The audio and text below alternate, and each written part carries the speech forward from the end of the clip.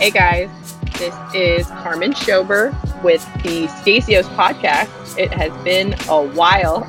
Sorry about that, but Ian and I are here. We're alive. We've been doing lots of important things and also, not important things, just regular life stuff. But Ian is here with me today to talk about the heartbeat law out of Texas that has been wildly controversial and celebrated and talked about. And I'll be honest with everyone, I have not had the opportunity to closely follow its trajectory, what people are saying about it, other than who I expected to be happy about it is happy about it, who I expected to be unhappy about it is unhappy about it. So Ian is here to delve into primarily the legal side of things so that we can all kind of understand what this is doing legally, what we can expect it to do, and then we'll kind of just expand from there. So Ian, give us the legal gist of what's going on in Texas.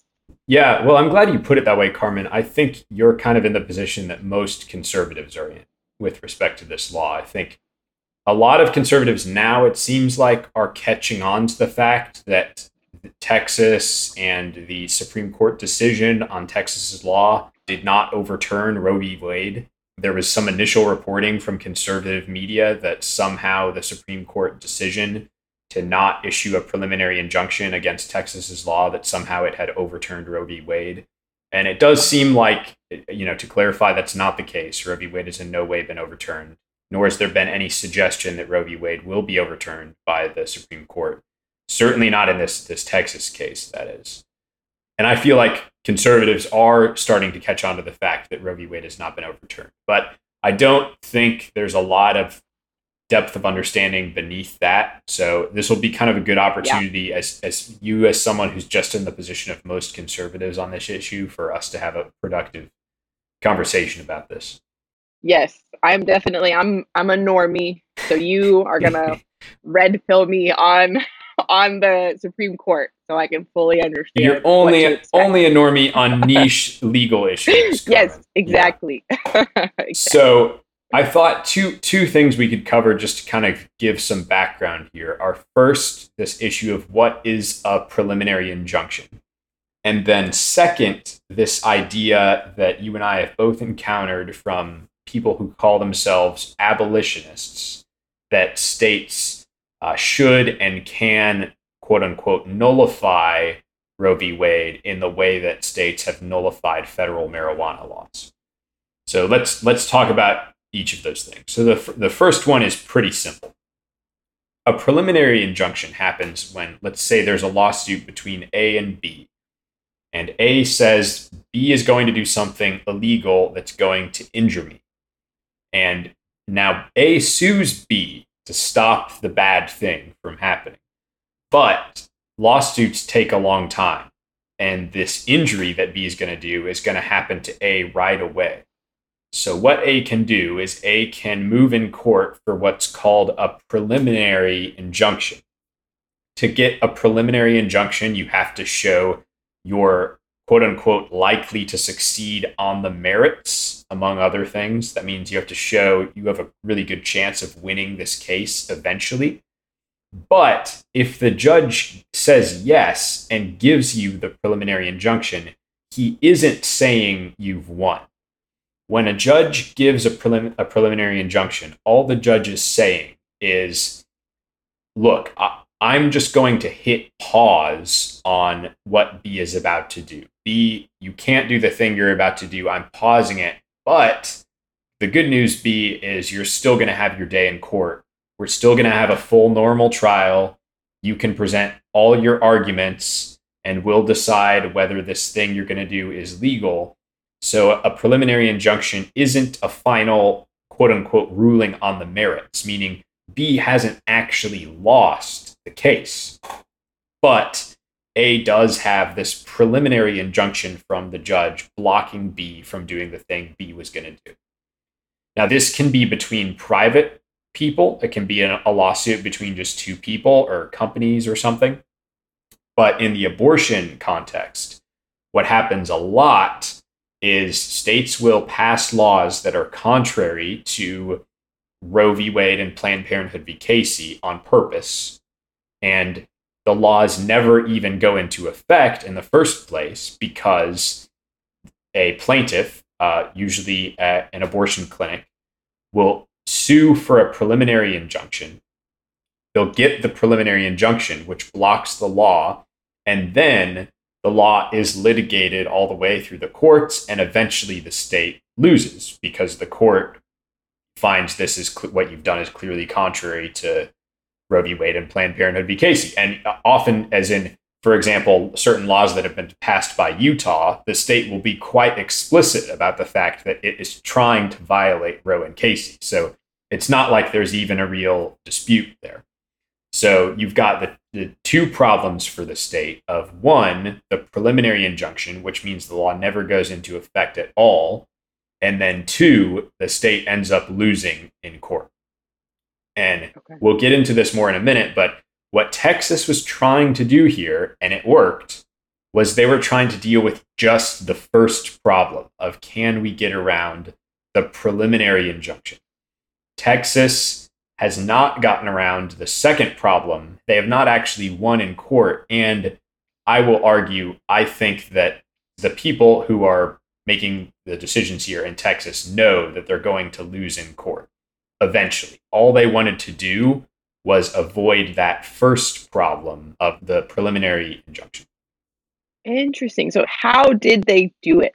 Like, did I miss that part? Like, what made this unique to the fact that the Supreme Court didn't grant that preliminary injunction this time? And we know why? Right. Yeah, we do. So let's, just to give some further background, let's talk about the abolitionist argument. Okay. Yeah. Because an abolitionist would love to. Right. An abolitionist might look at this case and say, well, this shows abolitionism works or something like that, which is not true. Abolitionists are non-lawyers. As far as I know, there's no lawyers that are abolitionists. And what I mean by abolitionist is I mean a very specific group of people that say states should intentionally pass laws that just cancel out Roe v. Wade and Planned Parenthood v. Casey. And the reason this will work is we've seen other states contravene federal law on things like marijuana. States have nullified federal marijuana laws. Mm-hmm. Now, all lawyers, including all pro-life lawyers, will tell those people what you're doing is not going to work. But if you're in this internet, very online subculture of abolitionists, what their response is to those lawyers is, well, you're just saying that because you're a sellout and you're part of the establishment or something, and you're simply not on our side. Or it's always like, well, Roe v. Wade is unconstitutional. That's like the drumbeat. And you're like, yes, I agree with you. However, I recognize that functionally Roe v. Wade is constitutional. You know, like, I don't know if that's how you would counter it. That's sort of where the argument always goes. If you push them to acknowledge that the laws that they're pursuing are not going to work, they say, well, we shouldn't even care because Roe v. Wade is unconstitutional, which you're just like, and around we go, because what are we even talking about if we can't, like, that. And you make a good point, which is there's a fundamental underlying disagreement that's maybe unspoken about whether we should be trying to do things that work or whether we should just be trying to, like, make the right point abstractly, right? Like, what's our goal? Is our goal to, like, get things done that will help people, or is our goal to, like, be saying the perfect things, right, in some sense? So anyways, let's kind of draw this out with an analogy, with a distinction between nullifying abortion law and nullifying marijuana law. So there are certain federal criminal laws against marijuana. And when a state nullifies federal marijuana laws, what it does is it passes a law saying, we're not going to enforce this federal law. And, you know, tough luck, federal government. We're not doing this for you. Now, in the case of abortion, and this has happened many times, states have intentionally passed laws that contravened Roe and Casey. I gave the example of Utah. And Utah is a good example because Utah, they're very explicit about, like, yes, we're passing this law that's intentionally contradictory against Roe and Casey. When a state does that, what will happen is an abortion clinic will sue. As part of their lawsuit, they will ask for a preliminary injunction. and they will get a preliminary injunction that will stop the law from ever going into effect. Now, the reason they get a preliminary injunction is that under our federal court system, abortion is a federal constitutional right. So in essentially any circumstance, a federal judge is going to grant that preliminary injunction because they're going to say, well, it sure looks to me like you're going to win. I'm going to give both sides a day in court, but when Utah is saying we're intentionally breaking the law, yeah, it looks like you're likely to succeed on the merits. So I'm going to give you the preliminary injunction, pause the Utah law, and then eventually Utah is going to lose the case. Now, what's the difference between that and the marijuana case? The marijuana case is there's no federal constitutional right to stop other people from smoking marijuana. So if I live in like Colorado and I hate marijuana and Colorado nullifies federal marijuana law and I sue to get a preliminary injunction, I don't have a federal constitutional right to stop other people from smoking marijuana. There's a federal law, a federal statutory law against marijuana, but it's not a right I have to stop other people from smoking marijuana, so I'm not going to get the injunction. The court's just going to throw out my case, right? Whereas because women have, under our federal system of government, a federal constitutional right to have an abortion, they will get that preliminary injunction in any federal court. And what that means is that these abolitionists, for their strategy to actually work, the state would first need to functionally secede from the United States before it passed the law. If you're part of the federal court system of the United States, your law is going to be subject to a preliminary injunction, and it's never even going to go into effect. So it will accomplish nothing. Gotcha. So that's the issue there. Okay, so why is Texas's law different with respect to the preliminary injunction? The issue is, this is how Texas set up its law. Texas set up its law so that the law is not enforced by any Texas law enforcement official. It's not enforced by the Attorney General. It's not enforced by the police. It's not enforced by anyone employed by the state of Texas as a law enforcement official. The only way the Texas law stops abortion is it lets private citizens bring a lawsuit against an abortion provider who performs an abortion. And if you bring that lawsuit and win under the Texas statute, you get $10,000. Now, here's what's weird about this. What's weird about this is Texas cleverly identified a hole that they could exploit in federal constitutional law. Because normally, think of the example I just gave about Utah, for example. Normally, the preliminary injunction would be against who? It would be against probably the Attorney General of Utah, or it'd be against the county prosecutors in Utah. It'd be against some kind of state law enforcement official. But here, the only people who can enforce the law are private citizens bringing lawsuits. And it makes no sense to issue a preliminary injunction or any kind of injunction against all of the citizens of Texas, or like against the world. You can't issue like an injunction against the planet. It has to be against specific people, telling them you can't do such and such, right? So what that means is that there's really only one person that you could issue a preliminary injunction against in order to stop this law from working, and that would be judges in Texas. But here's the problem. Our federal courts in the United States, at least the US Supreme Court, has never held that you can get an injunction against a judge. That's the hole that was identified here. So the Fifth Circuit Court of Appeals, which is the Federal Circuit Court of Appeals over Texas, which is extremely conservative, basically forced the U.S. Supreme Court to take this case. Any other Federal Circuit Court of Appeals would have granted the injunction, I think, except the Fifth Circuit. But the Fifth Circuit Court of Appeals intentionally did nothing so that the U.S. Supreme Court would have to take the case. And I am pretty sure no one on the Supreme Court was happy about this. The Supreme Court did not want to take this case. But when the Supreme Court took the case, here's what the majority said, the 5-4 majority of the Supreme Court. What they said is, look, to get a preliminary injunction, as I talked about earlier, you have to show you're likely to succeed on the merits. And they basically said, they didn't say this verbatim, but they basically said in the opinion, we recognize this law is probably unconstitutional because it prohibits abortion at 6 weeks. The Roe and Casey standard lets you prohibit abortion at viability, which is around 24 weeks. So it's probably unconstitutional.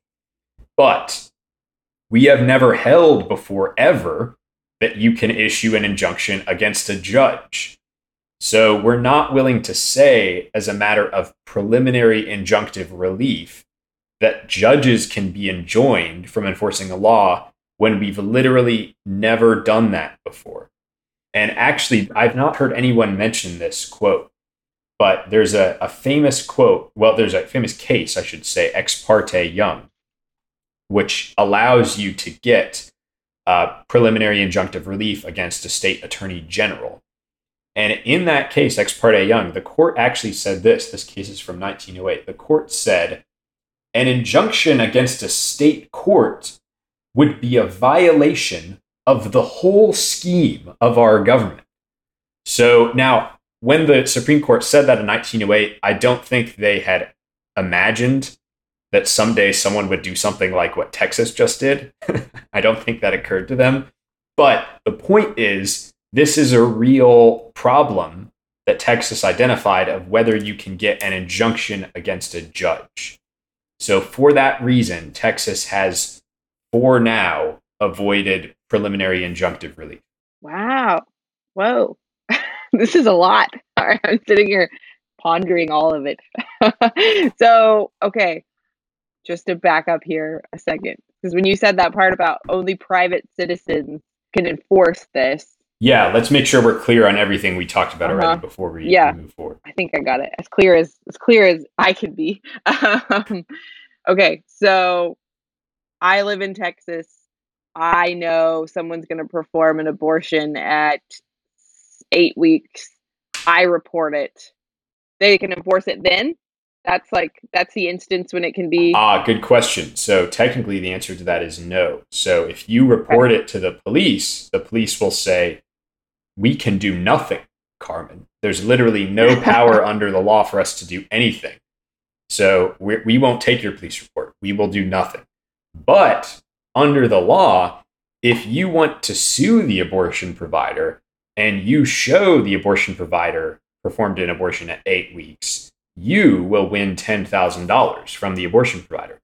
So there's no police, no prosecutors, not the attorney general, no one employed in a law enforcement capacity by the state of Texas is allowed in any way to enforce this law. And they did that on purpose because if they were allowed to, if they were allowed to enforce the law, they would get an injunction.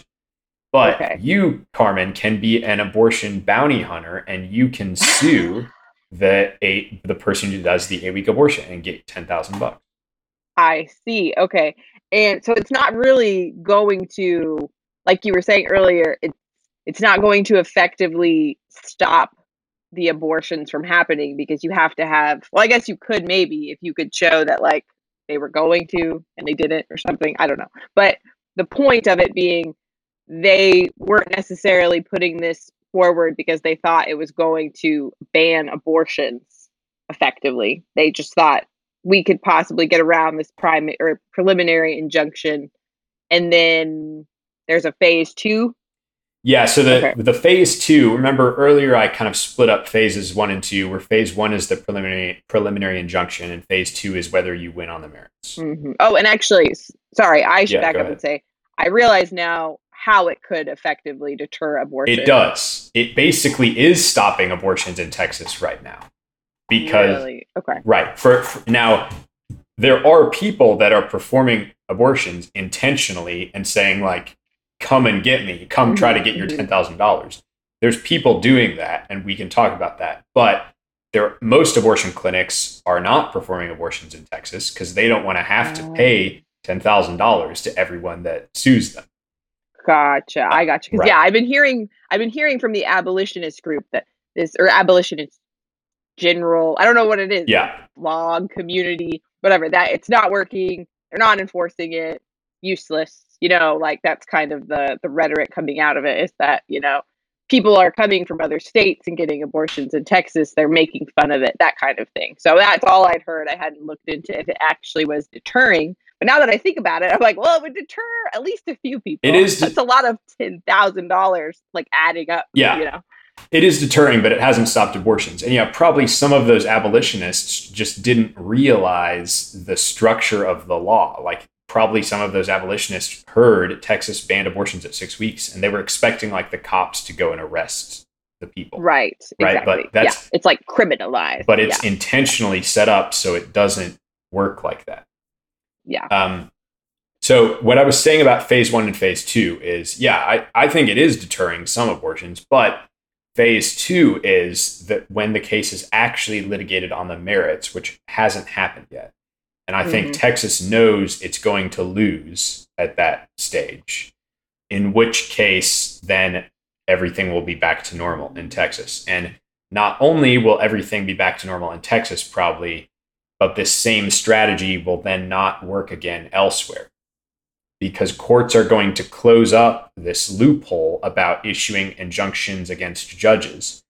I don't know how exactly they're going to do it, but they're going to give a new rule that explains, okay, if a state tries to effectively prohibit a constitutional right using this convoluted scheme, this is how you get an injunction. Courts are going to come up with that rule. And then once courts come up with that rule, from then on, people will be able to get preliminary injunctions if states try to do this scheme. So Gotcha. it won't continue to work going forward. However, that does not necessarily take away from the intended goals of Texas and the lawyer who wrote this statute. So that is helpful. I think we should talk a bit about what the lawyer and what Texas was trying to do by writing this statute. So I want to know. This statute was written by a lawyer named Jonathan F. Mitchell, who is the former Solicitor General of Texas. And Jonathan Mitchell explained basically what he was going to do in a law review article that he published in 2018, a couple of years ago. And in this law review article, the problem Jonathan Mitchell was trying to solve actually was not how do we overturn Roe v. Wade. That's not the problem he was talking about. The problem Jonathan Mitchell was complaining about is, and this is a simplified version of what Jonathan Mitchell's complaint is, but I don't want to get into the whole larger issue. It'd be too complicated. For simplicity's sake, a particular part of what Jonathan Mitchell is complaining about is that when a court issues a preliminary injunction against a statute, here's what he says. Whenever this happens, in the public, in the media, the statute is all too often described as having been blocked, struck down, nullified, rendered void, or invalidated by the adverse court decision. This type of rhetoric implies that the statute has been formally suspended or erased, when the statute actually remains on the books as a matter of law and remains available for future officials to enforce, maybe. So what Jonathan Mitchell is upset about in this law review article is he's saying, I want to change public opinion by getting around injunctions, because when an injunction is granted, even if the statute is a good statute, just because an injunction is granted, the media and the public think it's blocked, struck down, nullified, etc. But if you listen to what I explained at the beginning of this podcast about what a preliminary injunction means, you know a preliminary injunction at least doesn't mean a statute is blocked, struck down, etc. Doesn't mean you've lost. It's just a pause. So basically what Jonathan Mitchell, I think, wanted to do with this statute was not overturn Roe v. Wade. What he wanted to do is kind of expand the Overton window, if you will, of what is possible in the minds of the public. So I think he was thinking, if I can just get a 6-week abortion ban to be in effect and be on the books for a little bit and survive a preliminary injunction, which has never happened before, the public will now think of this as a more legitimate possibility. Interesting. And then he proposes in the law review article a way for legislatures to get around this problem. And he says legislatures should get around this problem using something called qui tam relator actions. And I won't explain what that is, but basically he's saying legislatures should get around this problem by having private citizens enforce the law through civil lawsuits. Okay, got it. Yeah. Qui tam, excuse me, TAM. So conservative media the next day after this decision was basically like Roe v. Wade has been overturned. And there's absolutely no way in which that is true. And in fact, there's nothing in the majority opinion by the U.S. Supreme Court that even indicates they're interested in using this case to overturn Roe. They basically acknowledged that the Texas law is substantively unconstitutional and will eventually be overturned. And the Supreme Court, by the way, was figuratively forced at gunpoint to take this case.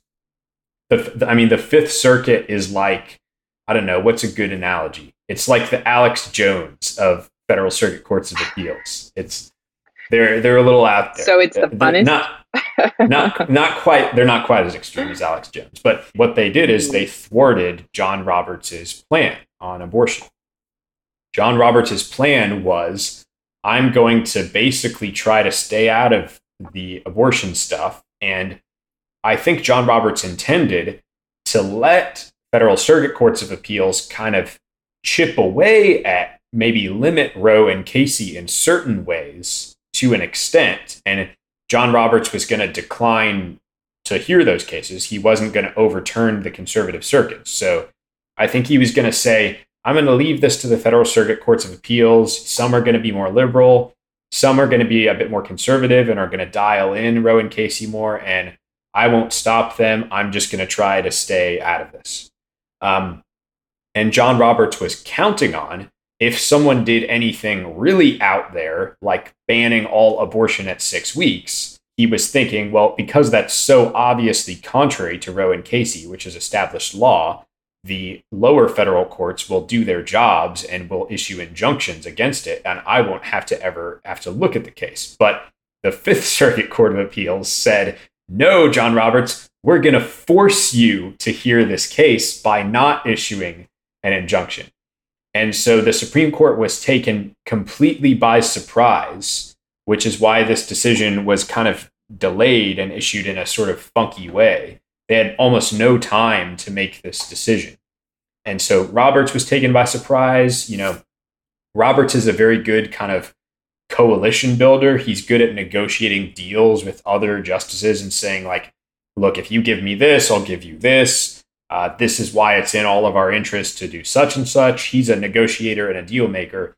But Roberts had no time to do this because all of a sudden in 48 hours, they were like forced to decide this issue.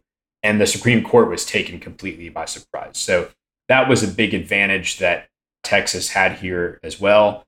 And there's just really no question that ultimately, when the substance of this case is heard, this is not going to pan out for Texas. And I think Texas knows that. And Jonathan Mitchell, who wrote the law, knows that as well. And it was never his intention to have this pan out and really be sustainable.